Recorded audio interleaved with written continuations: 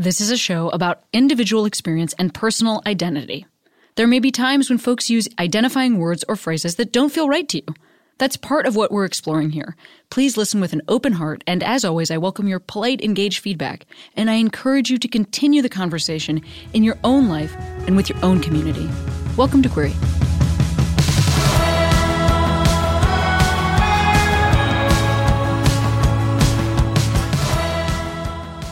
Hey, Queeros, Cammie here. Oof! I am excited because we very recently launched the Hey Queeros Patreon. That's patreon.com/HeyQueeros, where you can become a patron of this very show by subscribing to our listener feedback podcast. What do you mean? Well, there's a number you call, or you can send an MP3. Give us your first name. Tell us how you're doing. Ask me a question. I'm going to thread all of them together. Well, I'm not going to do it. Sierra's going to do it. And we're going to send them out to you. There are other perks if you join at a different level of patronage. Go to patreon.com/HeyQueeros and you can find out all the information about how to support this show via Patreon. We're really excited about this. A bunch of you already have, and I'm so grateful. Also, today on the show, Casper Turkile. Casper is a host of the podcast Harry Potter and the Sacred Text. We talk a little bit about separating fandom and the nastiness that is JK Rowling, but we mostly talk about Casper's book, The Power of Ritual, and ritual in Casper's own life. I love this conversation, and I hope that you become a patron of this very show and also enjoy this episode. I've been feeling wrong, but I'm still holding on, darling. I know it's careless. Well, I always have guests introduce themselves. Will you introduce yourself? Yeah. Hi, everyone. Hi. I'll do that again. I mean, you're killing it. Just nailing it. You're killing it. That's it. That's all you need to do. Hi, everyone. Yeah. It's very, very warm and welcoming introduction. Let's hear it. I was like, let me have a sip of tea. There's going to be some chat. No, okay. Let me do that again. Yeah. Hey, Cameron. I'm Casper. I'm the co-host of Harry Potter and the Sacred Text and the author of a new book, The Power of Ritual. And I'm calling in from my hometown of Forest Row in Sussex. So I'm in England. Oh, and I've been I've been gallivanting around fields and just like hugging trees and being so happy to be in nature after 6 months of New York City during lockdown. Right. How was your travel to England? So Terrifying? I was so nervous about it. And it was the most comfortable flight of my life because there was literally no one in it. I slept on 4 seats. There was no lines. I just sat in my seat the whole time and got off and went straight home. So What did you wear in your face? Safe. Oh, there was a lot of mask. I had, what else? I was going to say I put on like sunglasses, but I didn't. But I had an eye mask, so I slept a bunch. Yeah, it was very comfortable. Wow. How long are you in Essex? I'm here for 4 Did you say Sussex? weeks. Essex. Sussex. Yeah. I was going to say, who like... cares? No, I'm Yeah. just kidding. I do. Well, I You can't. literally, No, it's I'm where kidding. you're from. Yeah. No, we make, like, Essex is the American Jersey, so, like, it's a whole Oh, it's my a whole God. thing. Well, Yeah. I'm so sad you're not from there. The American Exactly. Church. But it's been really good because I don't know about you, but this has just been really tough these last 6 months. It's been super tough. And I called my mom like in tears a couple months ago. I was like, do you think I could come home? So and she was like, sure. Yeah. I mean, well, that's part of the reason I wanted to talk to you is so some stuff that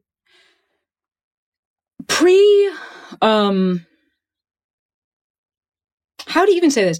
I think there was a certain, I can read queerness into Harry Potter. I'm somebody who was raised in a certain faith tradition and felt like organized religion no longer served me. And then my partner was super into specifically the Harry Potter audiobooks that she grew up listening to. Oh, yeah. I don't know if you've like the Jim Dale ones where he's doing all of the voices. All the voices. They're so beautiful. And I think that up until very recently, there was a sort of, I know what's going on for JK Rowling, and this text seems so in opposition to that like I can sort of hold the text and not hold the author. But that being said, her most recent round of like of terrifying statements that put, you know, our trans family members in direct danger has really changed my view on the series. And then also it's like, oh, and of course, like, it's incredibly racist that, you know, all like Cho Chang, like, let's not name a character that when that's the only, you know, like, constantly talking about how there's like one black character and that character is, you know, always described as black. So it makes you realize that everybody who isn't described is like default white. And, you know, every other thing, the way that house elves are talked about and like how troubling that is. I mean, there's a whole, and you once you go start into a listing, lot of it. it doesn't end. There's the no thing. End. Yes. Yes. Exactly. Yes. Right. Yes. Right. And I know that that's also something that you've talked about. You've talked about all these issues on your podcast, Harry Potter and the Sacred Text. But I bought your book because I am trying to address some of the stuff that you're talking about through, I don't know, like an exploration of spirituality. It's very weird. I'm having a very weird time. Isn't it strange? Like, I had I mean, I didn't grow up with any religious background, and the word God was just like weird and stupid for me as a kid, especially once I came out. I was like, oh, religion is either cruel or like useless and irrelevant. And it was just so far away from my world. But then, against every instinct that I had, there came a point, and I'd been really involved as a climate activist. I was really involved in mobilizing young people around this international climate deal. And the talks failed in 2009. There were these big international talks and they didn't lead anywhere. And I had friends who were like on hunger strike for 41 days. Like, we were all in on this organizing. And when it fell short, I looked around me and I was like, I can never risk my heart like this again in a movement, in something that I care for. And I looked at the leaders who I most admired in social justice movements in history, and I was like, how did they keep going? Because they risked way more than I ever did. They struggled much longer than I ever have. Like, how on earth do you keep going? And I kept seeing this like spirituality show up, and it totally confused me because I was like, how? First of all, as like a gay person, how am I going to do that? And then secondly, is like, I don't have a religious tradition. Like, I didn't grow up with anything. Like, how am I going to do that? And so I've been on this like exploration for the last, I'd say like 10 years at this point. And I don't have any answers, Cameron, but I can tell you what I've been seeing from my journey. But it's, I think more and more of us are sitting in this exploration phase, trying to piece together something that feels authentic and rooted, relevant, but still like anchored in something. So I'm really curious to hear from you. Like, what are you discovering? Well, I want to get to that, but I want to ask you some questions about the climate activism stuff, because I knew that about you. And I think it's an under sort of reported identity. Like, I don't know a lot of people that I think would identify sort of first as climate activists, because that's a very, anyway, 2009, how old would you have been leading up to that? I was 23. So I'd been really involved in climate stuff from like 20 to 23, 24. Like those 3-4 years was when I was most involved. What happened at 20 that this is the path that you followed? Well, so I was really radicalized by reading Naomi Klein's No Logo when I was like 17, 18. And this is an amazing book. If you haven't read it, it's really a story of the 1990s about how big corporations were using really slave labor from people working in the developing world with, no labor conditions, no environmental conditions for the kind of brands like Nike and the Gap, like all these big brands of the 1990s that everyone loved. And so it was such an awakening awakening for me as a child of great privilege to see that the world was way more unfair than I had ever understood. And so I started digging into these kind of global trade issues and started to get involved first in my university as a student, kind of making our campus fair trade, and then getting involved with like recycling campaigns and all sorts of things that were really about the campus.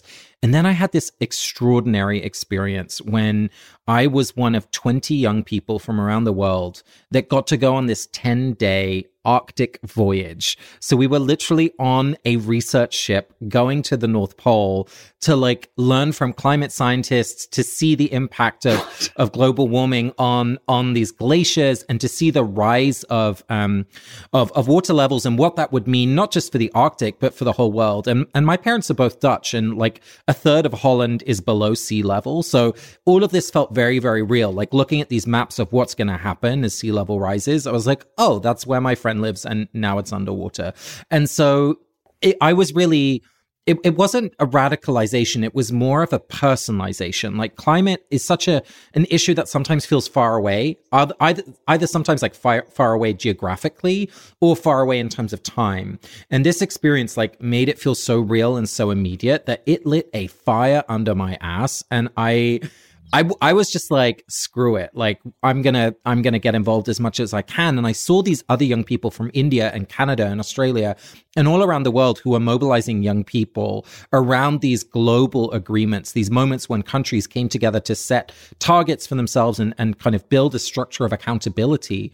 And I was like, that's where I can get involved. And so that's really when I kind of took on the label of a climate activist. And some friends and I set up an organization to mobilize young people. And, you know, we failed in all sorts of ways, but like each of those people who are involved at that kind of level of organizing are still doing amazing work, contributing to activism in all sorts of ways today. And I'm like, yeah, those people never leave your heart. It's a powerful thing.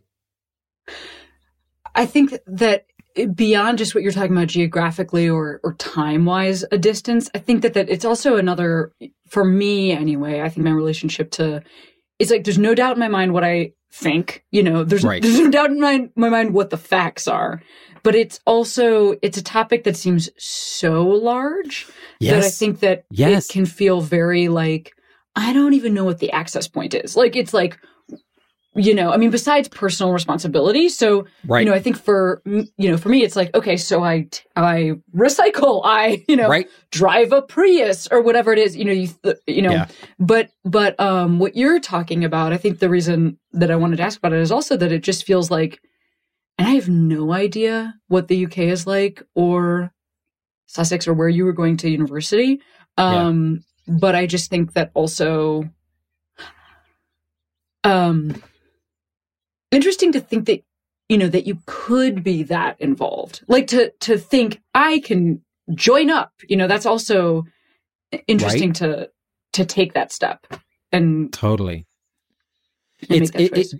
It's one of the most challenging things about climate as an issue. And in some ways, you know, it's similar to homophobia or sexism or racism in that, like, the problem is so embedded in everything that it feels like any lever that you pull is never going to address the kind of systemic nature of the issue. And so, yes, there's personal responsibility, but I'm always very, you know, it's so insufficient. As you said, like, you have to think about the structural things, like, where is, you know, my money being invested? Whose electricity am I using? Like, all of that stuff. But really, even if all of us citizens did that individual stuff, it still wouldn't be enough to shift government action. And so that's why I was really involved in kind of lobbying politicians and like using the media. But the thing that I got to was that even if we moved policies, it would still not deal with the fundamental issues, which is like the paradigm we live in that says nature is something separate from us humans. Like, we live in a society where we see animals and plants and like the sky and water as things that are resources that are there to be used, whether it's meat for our food or like land for our buildings, rather than seeing the natural world as something that we are part of and that's something that is sacred. Because if we did, and there are cultures that do this and have done this, that would totally change the frame with which we make decisions. So for example, if you look at a lake and you're like, oh, this is a resource, well, we can pollute it to 60% because then we'll still be able to use it in the way that we need to use it. And if we see the lake as something that is inherently worthy and full of dignity and is not ours to use as we choose it, but has its own sanctity, like, you wouldn't just go and pollute it 60%. You'd figure out a way to do what we wanted to do without polluting it. And this is starting to happen, which is really exciting. There's now a river in New Zealand that has its own legal rights. And so when decisions are being made, isn't that cool? It's like the river has a say about what's going to happen. And it's like, of course that should happen. And of course, there were indigenous cultures that have always carried that kind of mentality. And you see it with the bushfires in California right now. You know, the experts now tell us that it's healthy to have some burning once in a while in small doses to keep the forests healthy and resilient. Guess what happened when colonizers arrived in what we now call California? They banned that kind of burning because they said it was destructive. Well, the people who were native to that place were saying like, no, this is what it needs to be healthy. And so when we lose that kind of wisdom, when we lose that kind of relationship with the natural world, we get screwed. And so it's that kind of paradigm and that kind of connection to place and people that I'm really interested in cultivated. And that's kind of how I ended up thinking about this question of spirituality and rituals, because those are the ways in which we reconnect in that deeper way. Yeah. I mean, I'll listen to you. Keep going. Like that's beautiful. And it does make, you know, clear. I'm sure anybody who just heard that is now no longer shocked to find out that you pivoted from climate activist to then enrolling in Harvard Divinity School. And well, I see them as connected. That's why, you know, and honestly, it took me a while to understand that they were connected, because I was also hurting, you know, like having failed so much at something you cared so much about. Like I really believed the narrative that we were saying, which was like, if we don't get these talks right, like the human race is extinct, you know, and of course that's not entirely true. There's going to be huge impacts, but yeah, bringing those two things together is really important to me. I'm sorry, I interrupted you. No, you didn't. You know, we're talking about this at like a really interesting time for me too, because I don't know exactly when this episode will come out. Like maybe it will come out Monday, but maybe in a couple weeks. And last night was the final night of the Republican National Convention. So for anybody that's listening, and I was just talking to my partner, Katie, before getting on here. And literally, I was saying to Jordan and Matt, who are producing, like, actually burst into tears because I realized that Don Jr. is probably going to have a political career. Like, I don't know why I didn't think of that previously. But I really have been thinking about this president as, like, this, you know, sort of insidious force to hopefully move, you know, out of the, not that he is the center of our problems, but that I just personally feel so upset seeing his face, hearing his voice, and hearing the rhetoric that he uses. Like, it's so baseline upsetting. And I just had the thought about, like, oh my God, you know, and watching the RNC, it was mostly his kids and his family, and he's turned it into turned the Republican Party into like a family business. And so, which is not the first time that has happened, but for me, it feels, it's so painful to have this person leading the country. And I think that it does sort of relate to what you were talking about, because for me, like, I graduated from college, and then marriage equality happened in Massachusetts, where I lived at that time, that same week. And then I got my first job working in comedy that same week professionally. I did like another day job for a while. I just worked like 2 jobs and 80 hours a week. But I was always moving. You know, I felt like we were moving in a certain direction, right? That sense of progress, right? Yeah. Yes. And obviously, this is not the only time that, like, then we've had this huge swing back. But I just think because I felt so personally impactful. Like, I have this job where I get to speak my mind, and I felt like I would walk into rooms and people would think something different about me. You know, they would think something about queer folks, or they'd think something about, you know, women, or they'd think something about gender nonconforming people, or whatever it is. And I felt like, man, I'm really like making strides, you know? And I think just had an experience of like the wind, you know, leaving my sails a little bit after the last election, where I just felt like, oh, I guess, you know, it's not me. Maybe it's us, but I'm exhausted. And big time. It's from that place that I, you know, first worked my ass off to make like an hour of stand-up about sexual assault. And then when that was released, was like, oh, that actually didn't fix it. Like, I don't feel better. I'm proud that I did that thing, but it also didn't shift, you know, culture. I recognize so much in what you're saying, because I think many of us are raised with a sense of a story that it's going to get better. I mean, literally, especially for queer kids, like that sense of it gets better was literally the tagline. It's going to get better, and also that I can make it better, which is also, I would say, a very privileged position to come from. Like, hugely. Fully had to reckon with, like, who the fuck do I think I am? You know? Right. But, I mean, I'll just leave that part as a whole other thing. As a given. Right. And the responsibility. Better, and it gets better based on me, Cameron Esposito, the person who can make it better. Okay. All right. Well, but it's both of those things, right? Like none of us can, you know, we are all needed, and none of us is going to do it alone, right? It's like that both. It's that both and. But I really think that we have been raised with that sense of we're in a story, it's going to get better.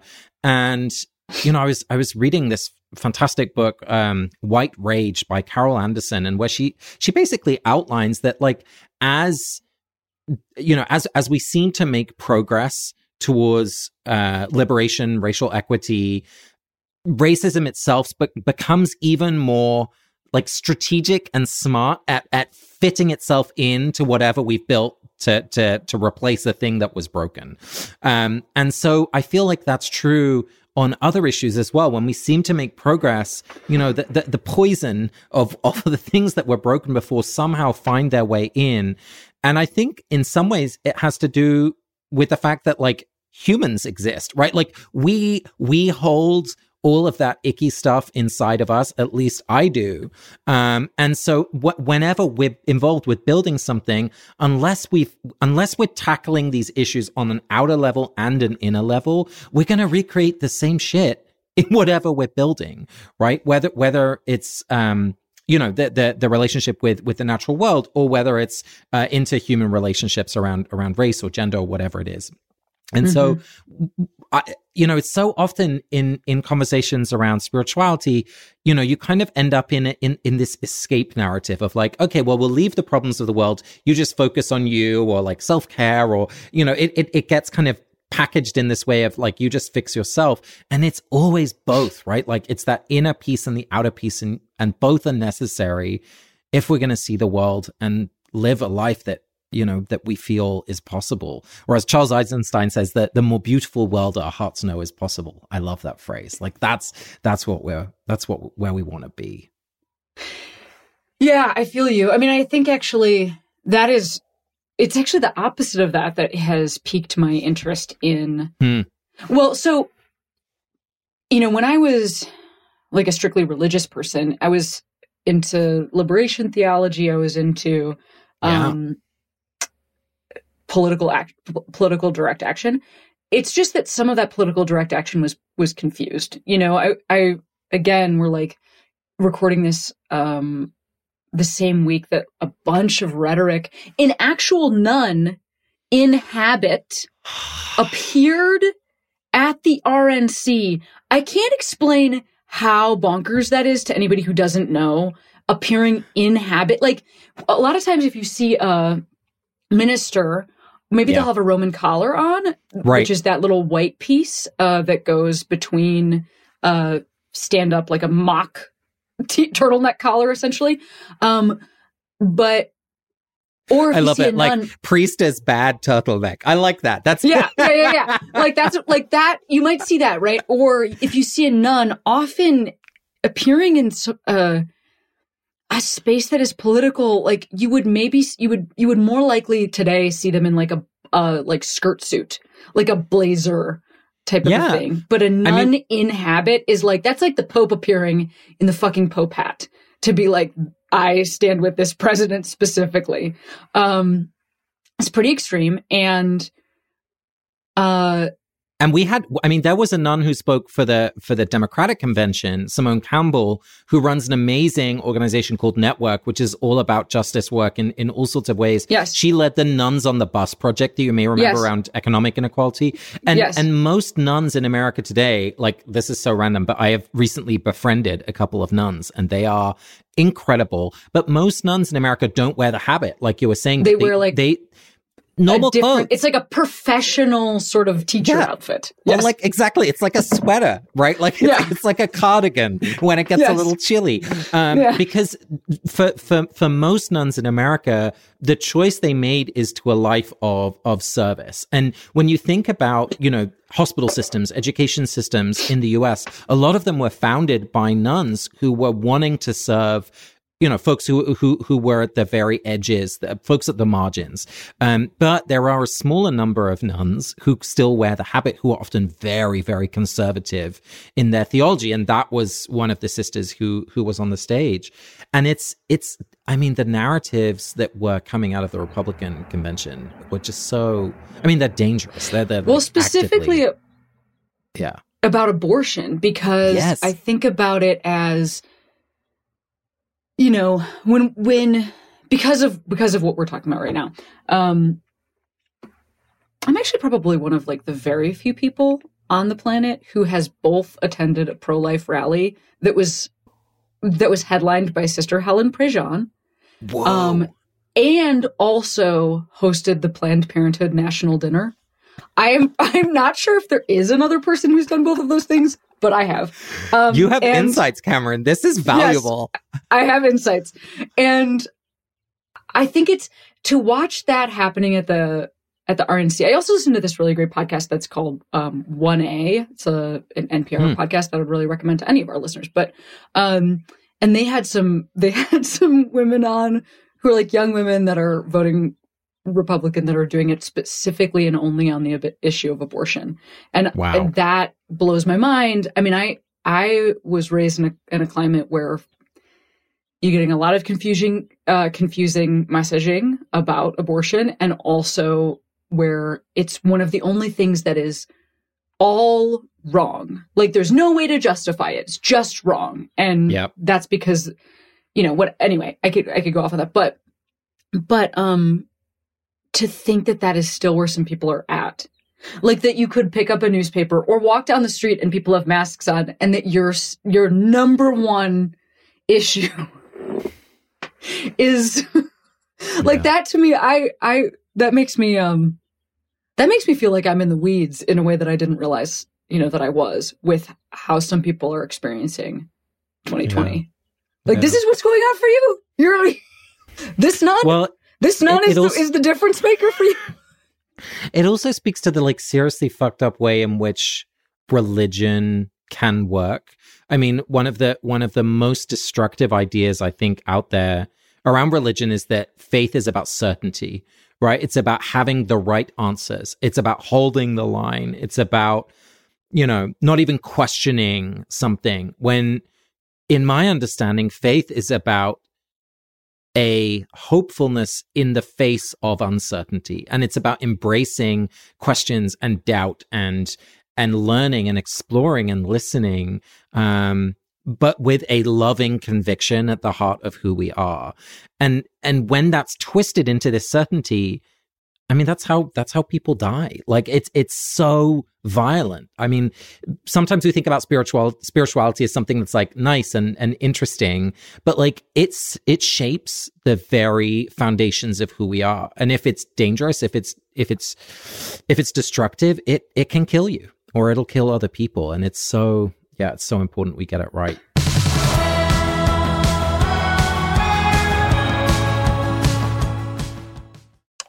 Back for another game. You know it. What's going on? Just one more week till Max Fun Drive. Hard to believe.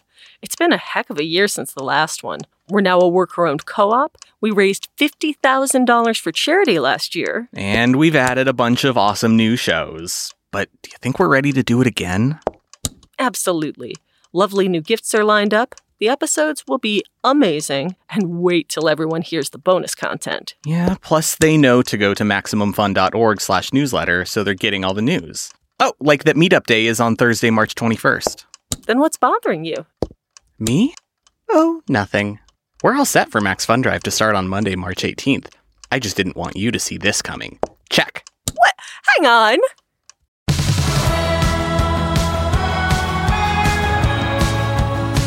So, do you go to a church? Do you ascribe to a specific faith or religion? Why are you coming at me, Cameron? Fucking tell me where that church is and tell me everything it's ever stood for. No, I don't. I don't go to a congregation. And I struggle with this because I really believe in community. I really believe in communal practices. I didn't grow up going to church. And so in the idea of like sitting in pews is like kills my spirit. It's just like, why can I not look at someone's face? I'm just looking at someone's back of the head. And partly because I grew up with these different influences. Like I grew up in England, so there's always going to be a little Anglican kind of Church of England vibe, especially the choral music. Love that. But I also grew up in this like kind of pagan-y school, which had a lot of like nature rituals. It was a Waldorf school. And so, you know, there's lots of like dancing around a maypole and like digging a cow horn into the earth full of cow dung and then digging it up the next year and, you know, all of that kind of stuff. And then my parents are Dutch, so there's all these like Dutch traditions. And so wherever I go, if it's one place, there's never going to be like the fullness of me that feels like it belongs there. It's always going to be part of me. And so I end up kind of falling between the cracks a little bit. And so I end up kind of creating places with other people that feel like they can speak more to my authentic experience of spirituality, which is really imperfect. You know, I wish it was different, but that's where I'm at right now. But I do have both practices for me personally that are really important. Like I do a tech Sabbath, which is just so central to my kind of sense of connection to spirit and to a kind of groundedness. And then I have a confession group where basically I talk about all this. You do a tech Sabbath. Hang on 1 second. I think I know what this means, but I want to ask. Do like, it. What day is that? So I do it on Friday nights. So in a minute, we're recording on a Friday. When it gets dark, I turn off my phone, I turn off my laptop, and I literally hide them. And I light a candle and I sing a little camp song that I learned in summer camp. And for me, that's the moment when I like cross the bridge from the time of work and like stress and trying to make things happen to what Abraham Joshua Heschel, the great Jewish theologian, described as a palace in time. And I love that now, especially during COVID, when we can't move around so much, that like we're entering into this different like time space, and it's beautiful, and it's supposed to be a taste of heaven. So on the Sabbath in Jewish tradition, not only are you supposed to be with loved ones and like sing and be merry, you're also supposed to have sex, because like it's supposed to be the most delicious time of the week. And it's not like a time of rest and recovery so that you can go at it again on Monday morning.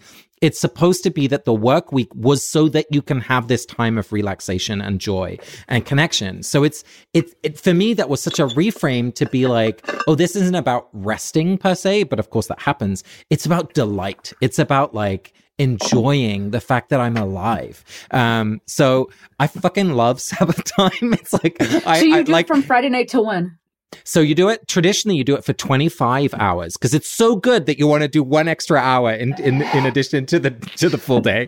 So you do Friday sundown to Saturday night sundown. That's kind of the traditional way. I mean, listen, sometimes it's like 4 p.m. and I'm like, okay, I feel good. And like, I don't make it all the way through, but that's the way that I practice it. And it's like a real anchor, especially, you know, before COVID, I did move around a lot. And so to have that ritual every week was really grounding. Also, because some people are amazing at daily rituals. I find that much, much harder. Like to have a consistent morning, I wish I had that kind of discipline. But once a week, I can really do. Oh, that's a relief to hear, you know? I mean, I certainly, I also know what you mean about creating intentional community around you. And I have that, which is awesome. But it is, and I know in your book, you're also talking about people like like using CrossFit as, I mean, not today, not on this particular day of 2020 are people using CrossFit as their, right. as their like spiritual and, you know, soul hub. But, do you have places like that? I mean, for me, singing is huge. Like when I sing with other people, I kind of forget that I exist. I like melt into something bigger than myself, which is a real relief because being in my head can get a little tiring. And so I have a choir that I sing with, but the folks I really love to sing with are kind of spread out, and we get together a couple times a year and sing together for like a long weekend, which is huge. What kind of choir do you sing with? Oh, yeah. It's the Jalopy Chorus in Red Hook. It's singing folk music. So that's the music I love to sing. So we sing folk music from the Caucasus, from Georgia, from obviously all around the US, but also folk music from South Africa, folk music from Corsica in Europe. So all sorts of different traditions, which are often polyphonic. So they have multiple harmonies. And I love that harmony singing. And for me, it's not singing to perform. Like it's not about showing off like, hey, like we're on The Voice, you know, like that kind of singing. It's about the experience of singing. It's about being in that moment, hearing each other, because we can't all talk at the same time, but we can all sing together. And like literally when you're breathing together and singing together, your heartbeats start to beat in time with another. So there's this kind of like cosmic connection that happens for me in singing. So it's, yeah, that for me. And I grew up singing a lot at home. So it kind of makes me feel, it just makes me feel really good. And it's something that I that is really attractive for me about religious communities, because so often now, like you're together with a group of people and the only song everyone knows is fucking Wagon Wheel. So it's like we just have an absence of folk culture. You know what I mean? Like we need those songs to feel connected to each other. And then if you think about the way in which song is being used in protest, it's not just entertainment, it's an organizing tool. It gives people courage. It gives people a sense of discipline to stay in formation, right? All of that stuff. So yeah, singing is like super powerful. Yeah, I mean, I know the feeling that you're describing, because that's what stand-up feels like to me. I mean, it's not, you can't all talk at the same time, but you can laugh together. Right. And also you can mind meld. I mean, that is an experience that when it's going well, I always feel that way. And when it's not going well, I don't feel that way. And then that's terrible. Right. But I don't even mean like that I'm like not, I think maybe from the outside, you wouldn't necessarily know, because it doesn't have to do with bombing or anything like that. Because sometimes, I mean, at this point, I rarely bomb except on Zoom shows. Very easy to bomb on the Zoom show. Oh my God. But yeah. But it's more so just that there's like a performance, and then there's this sort of elevated version that is transcendent. Yeah. Performance and transcendence. Yeah. Would you, like, when do you know that it's at that kind of spiritual level? Like when that connection with an audience is at I mean, I'll tell you the most fucked up story that is so I also wrote a book. This is the end of my book. So sorry to ruin this for anybody who hasn't listened or hasn't read it. But look, the rest of it's good. This is like the moment that I knew that I wasn't making this up. I was performing in New York, actually at the basement of the Ace Hotel that is like in, I think, like Midtown Manhattan. Midtown, right. And it was a year that had just opened or something like that. So it was like very swanky. Wow, we can't even believe we're here. And the front row is a couch, you know, that sort of show, right? Right. And I had been on a hike with one of my friends that day, and I wasn't doing material. I was just talking about going on a hike with one of my friends, and she was talking about having a kid, and I was talking about how the fuck could you ever know that that's something you want to do? And it was going very well with the audience, and I felt this I visualized like I was a tree. You're going to love this. This is exactly up your alley. Yes. I started to have this like sort of vision that like I was a tree and my roots were going back down through the floor. And then they were coming up and like connecting into all of the people. And that we were all like rooted, like actually networked together physically, energetically through the floor. And I finished the set and it went really well. One of the people who was sitting on the couch in the front row was Reggie Watts, who now is the band leader on James Corden. At the time, he was like a beloved comic. So like I knew who he was. He was ahead of me. But he was not like a super mega famous person. He was like somebody that you, like a comedy nerd would, ultimate comics comic sort of a person. So he's sitting in the front row and I'm doing so well, but also he's laughing at me, which is like, oh, what a dream. And then afterwards he comes up to me. And of course, like if you know anything about Reggie Watts, he's already very like groovy. And he said, I like loved that performance. I mean, I think what I loved the most was that moment where like you were a tree. And it was like, you're going down. I had not talked about this on stage.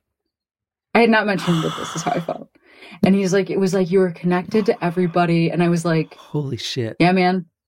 That's exactly what it was like. And anyway, that's what it feels like. And it gives me tingles, Cameron, because it's I know. And it's like it's that tangible that another comic who clearly can like gets the same thing out of it when it's going well could identify it. And here's the thing, like literally the word religion translates as rebinding. Like these spiritual practices are there to remind us what is already true, which is that we are connected in exactly that way that you were describing, right? And whether it's dancing together or singing together or being in a comedy show together, like the moments when we remember that we have that rootedness together, like that's when we're actually conscious of what's true. And all of these practices don't make something happen. They're just reminding us of what's already there and that we keep forgetting. And that's why I love spiritual practices, because it can be anything. It can be baseball. It can be like cuddling your kid, right? Whatever helps you remember that. That's what you can build a ritual around. That's a spiritual practice waiting to be made, real in your life. Right. Oh God, it's such a good way of saying it. It's such a good way of describing it. Also before, so, I'm used to having that experience in stand-up, but I also am used to the unfortunate thing about it is I have to be the boss of that experience. Yeah. Like I'm the one that's setting it up. And I will say that, to the point that we were making earlier, it's like, then I just got to this place in my life where I was just like, how can I have that experience, but I'm not creating it? Because at that point I was just feeling like, I kind of want to be part of the team, like I'm sick of being the boss of the thing. And, last year, I started going to dance classes because my friend Tatiana had just invited me to go. She invited me to go a couple times. She's like somebody I really think is like a good hang. And I thought she wouldn't suggest something that was like absolutely the worst.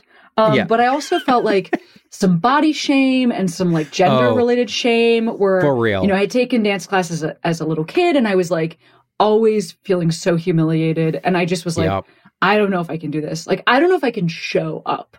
But I like texted her. And that's the reason I'm bringing this up is that also sometimes it's very hard to join up. Like when you were talking about being part of a chorus, I was like, but how did you show up the first time? Like that's what I thought in my mind is like that just seems impossible.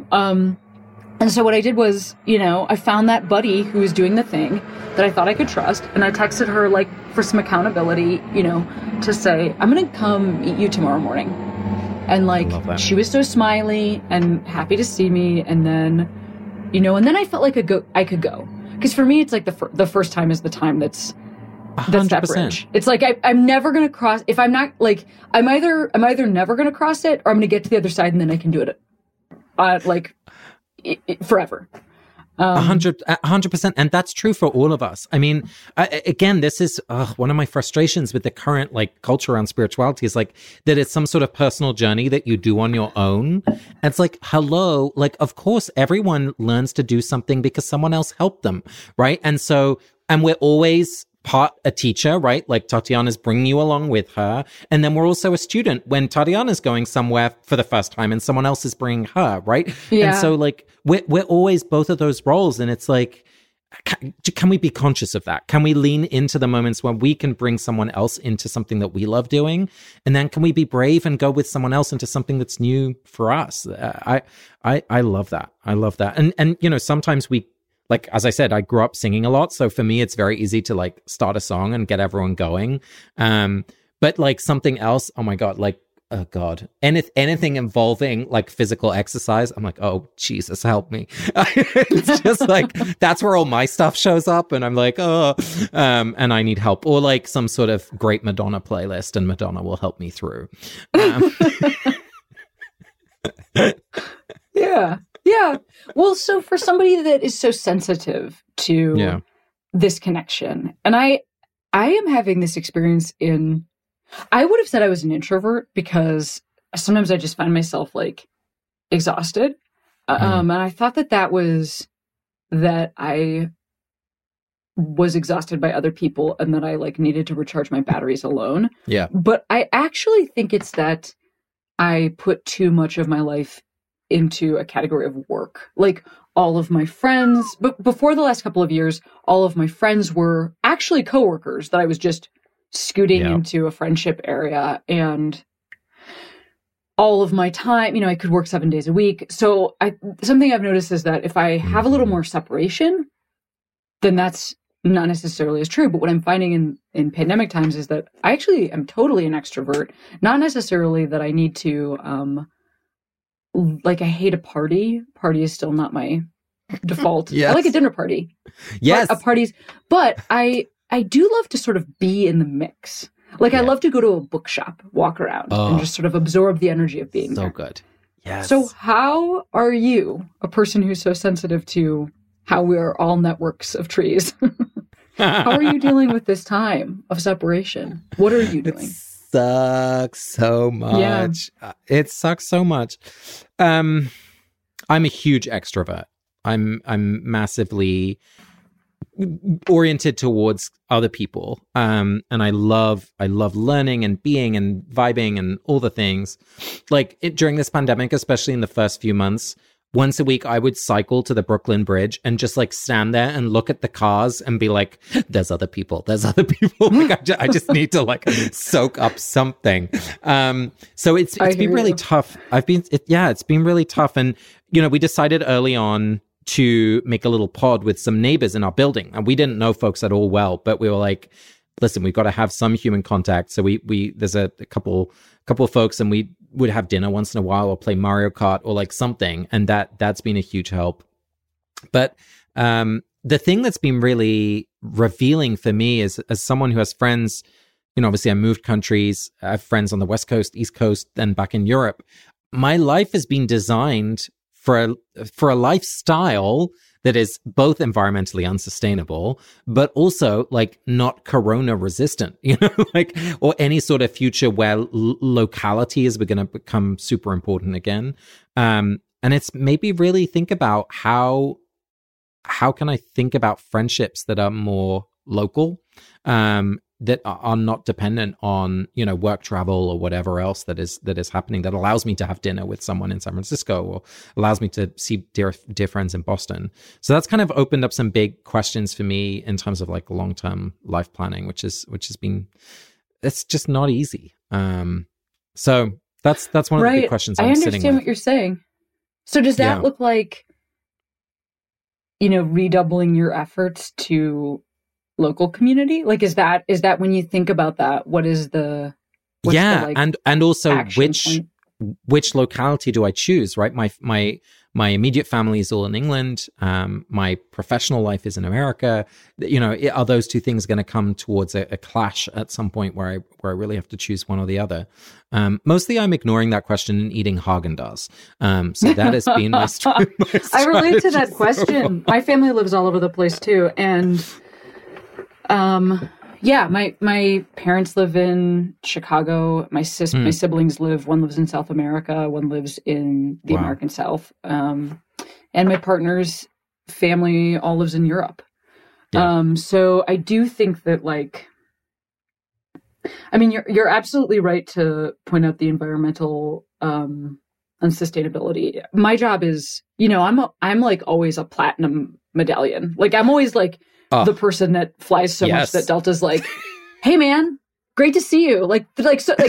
Thanks for being here, Cameron. We're so glad to see you. It's like so nice that you didn't buy a house, but instead spent this money on airplane tickets. So I have like you, I have friends all over the place, but I also do have family all over the place. And weirdly, as a queer person, I sort of resisted the friends or family thing for a very long time. I don't know what that is. I think maybe it's job related. I don't know what it is. I like really still was like, family is family. Maybe it's being Italian. I don't know. I'm very Italian, but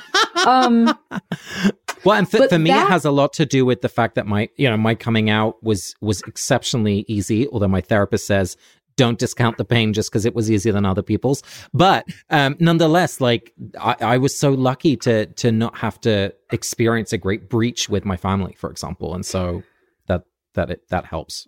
Yeah. I mean, my coming out was actually terrible, but I mean, it was very bad. But I had this weird sort of experience of, like, I moved to Boston and was going to school there. Came out, it was terrible. All my family was living in a bunch of different places. My older sister was not, and then we all sort of collapsed back into Chicago.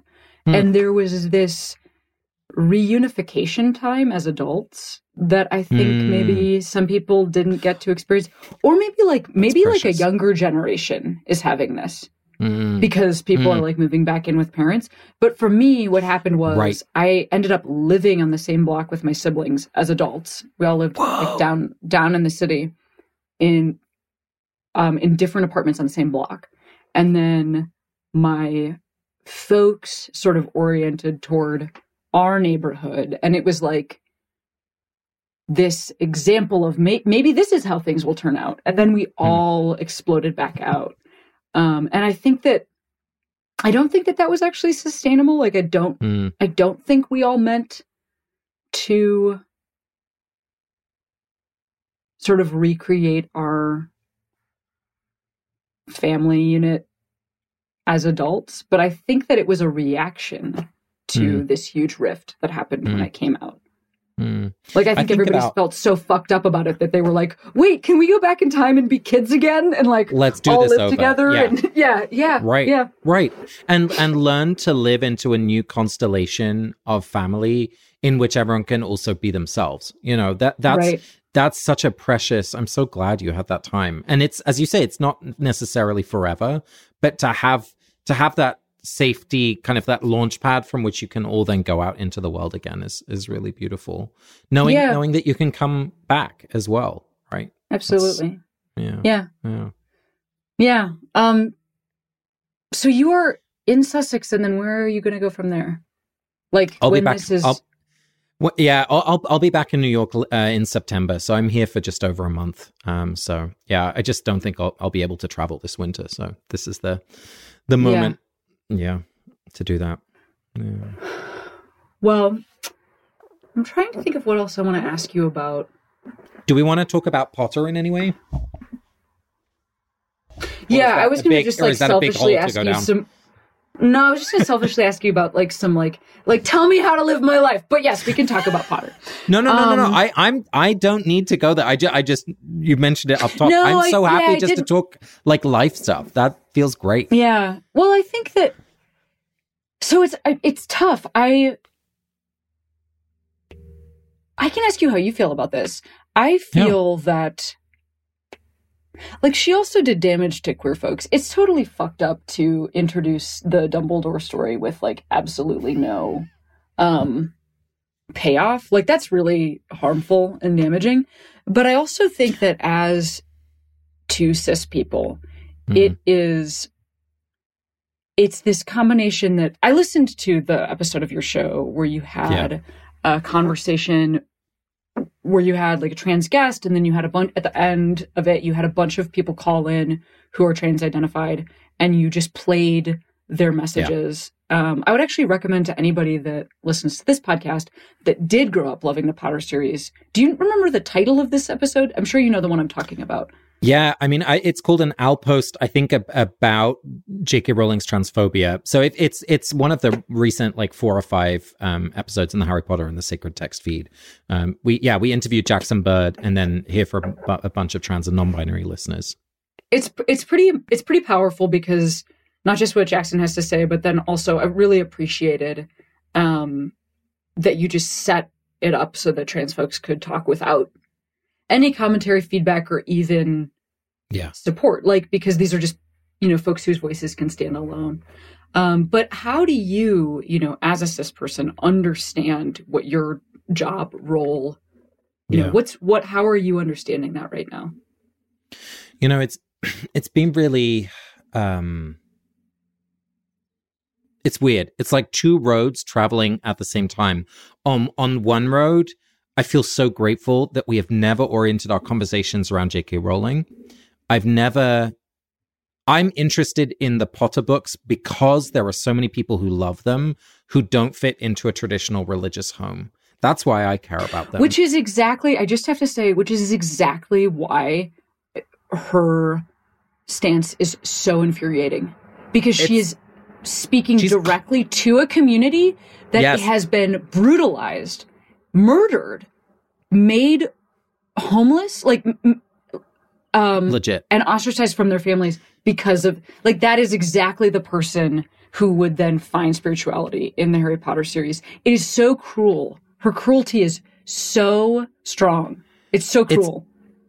She's colonizing the fandom in this, such a destructive and selfish, honestly, way. So that's the second road, which is just anger and sadness, honestly. But that first road I'm grateful for because it's meant that it's meant that mostly we don't have to think about her and what she wants, because what I'm interested in is people's readers' relationship to a text, and the text is set. This is one of the interesting things about thinking about reading as a sacred text. And I should clarify for folks who don't know the podcast, we don't think about a text being sacred because a god or someone says that it's sacred. We think a text is sacred when a community comes back to it to ask big questions about life and keeps on reading the text over and over and over again with the hope and with the longing that it might help us live lives of integrity and courage and love. And so it's that discipline and it's that community that forms around a text that makes it sacred. And so it has nothing to do with the author. And if you think about something like the Bible, to take one really obvious example, the Christian Bible is a collection of many different letters and stories and poems and all sorts of things written by many different people. And it's kind of bookended together to make what we now think of as one text. It's actually many different ones. And I'm not interested in the Bible because I think a white man with a beard in the heavens sat down to write it one day. We know that's not true. What I'm interested in is the fact that there are generations of people who have asked big questions about life and used these stories as a sort of a mirror, not to learn what they should do, but to learn how other people have engaged this question and therefore might have some wisdom to share with us about what you can do or not do in this situation. So all of that is to say, thinking about JK Rowling actually has nothing to do with the way that we read the Potter books as sacred. That's road one. The second road is, exactly as you said, she's inserting herself in these really dangerous and cruel ways. There's a willfulness about her writing that is just, the essay was full of, as we all know, not just inaccuracies, but there's a lack of footnoting. There's a purposeful misrepresentation. There's a constant manipulation, especially of cis readers, to make it sound reasonable, which is all the more destructive. So there's a meanness of spirit in it. And all I can, so all I can say to the response that we said is listen, if you need to step away from this fandom, if you need to step away from these books, please do. If you want to stay engaged with these books in this community, we're going to make sure that we never recreate the kind of harm that she has. And we have to think about being even more intentional about centering marginalized voices, not just trans voices, but as you said, voices of color, disabled voices, all sorts of folks with identities that have been not just marginalized in our everyday lives, but have also been really caricatured and portrayed in nasty ways in the books themselves. So it's led us to ask really big questions and more deep questions about what it means to treat something as sacred. Turns out nothing is perfect. Yeah, well, I think that another takeaway that I have from what you're talking about is, you can't possibly know this about me, but I've actually been taking some divinity classes this summer, and I'm taking some this fall. I'm taking one at Harvard. I'm taking one at Wake Forest, and both of the classes I'm taking this fall are on Black women in the Black church. Mm-hmm. And the reason I'm taking those classes is because I grew up in a faith that centers, the Bible as its primary spiritual text, and also, the Catholic Church is perhaps the greatest colonizer in the history of, in human history. Mm-hmm. And I'm very curious to just spend some time listening to somebody who, was never like their, black female professors. And I'm just very curious to, not like because then I'm going to come back to the church. It's more so just, this is a text that was told, that it was told to me meant certain things. But here's a community of people that's right, who definitely can't believe those things because, the Black church is rooted in Black liberation. So, it's a different center. And I'm very interested in just revisiting the same text with a different teacher. And I think that's going to help me grow spiritually, but also politically and civically. And I'm really excited to take those classes. Actually, one of them started yesterday. So that's all just to say that, I think that is something that as queer folks, we can access in a bunch of different ways. Like right now, it's not, the Black church has been existing. This is not, but that's not the tradition that I had access to. And so what could I learn about what I'm supposed to do with the rest of my life from folks that have been working using even the same text in a very different way?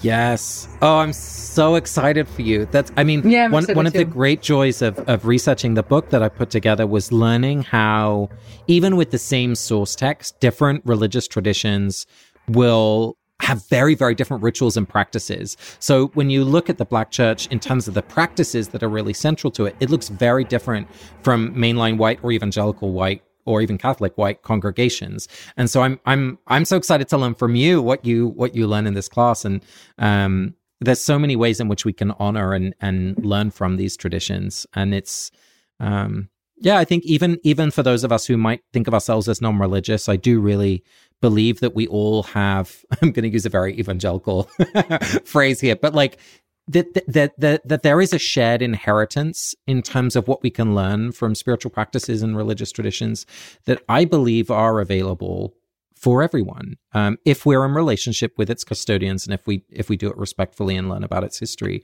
Like there are ways in which we can participate in these traditions that are, I hope, liberatory for everyone.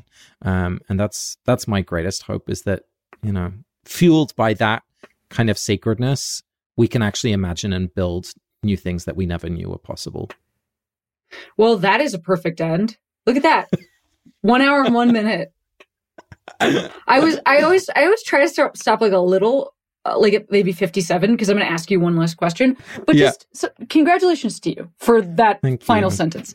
Casper, before I send you back into your day, I always ask guests to shout out a queero, which is a person, place, or thing that made you feel that you can be who you are today. Would you shout out a queero?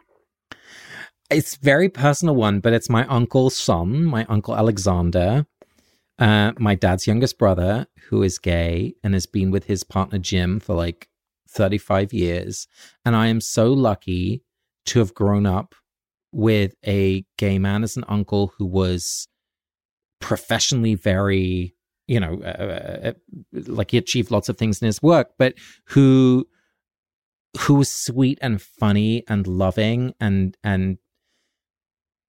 smart and personal. Like when I came out, even before I came out to my parents, like he wrote me this letter talking about how all these great artists in history were gay and that I was part of this great tradition and like part of a lineage that I felt like I could really belong to. And if I can have the same kind of sweet passing on of that to any future queer kids in my family or beyond, then I'm really, really grateful. So yeah, my Uncle Alexander has been a real, not that we've been especially close as adults, but just that image of someone who I know and trust and I see as loved in my family. That was just such a gift. Oh, wow. I mean, that is also what a way to welcome somebody to right? lay out that we are part of a Yes. tradition and part of a history. Like that's what matters to me and what I think is so interesting. And I love that you had that experience. Well, thank you so much for your time. It was lovely to talk with you. Thank you for having me, Cameron. I hope we get to meet in person one day and just like high five and hug and consensually and non-COVIDly. And I hope you have an amazing experience with these classes that you're taking. And thank you for having me on. Yeah, thanks for writing your book. I really think it's beautiful. And it was really nice to internet meet you. Yay, internet friends. Bye. Yeah.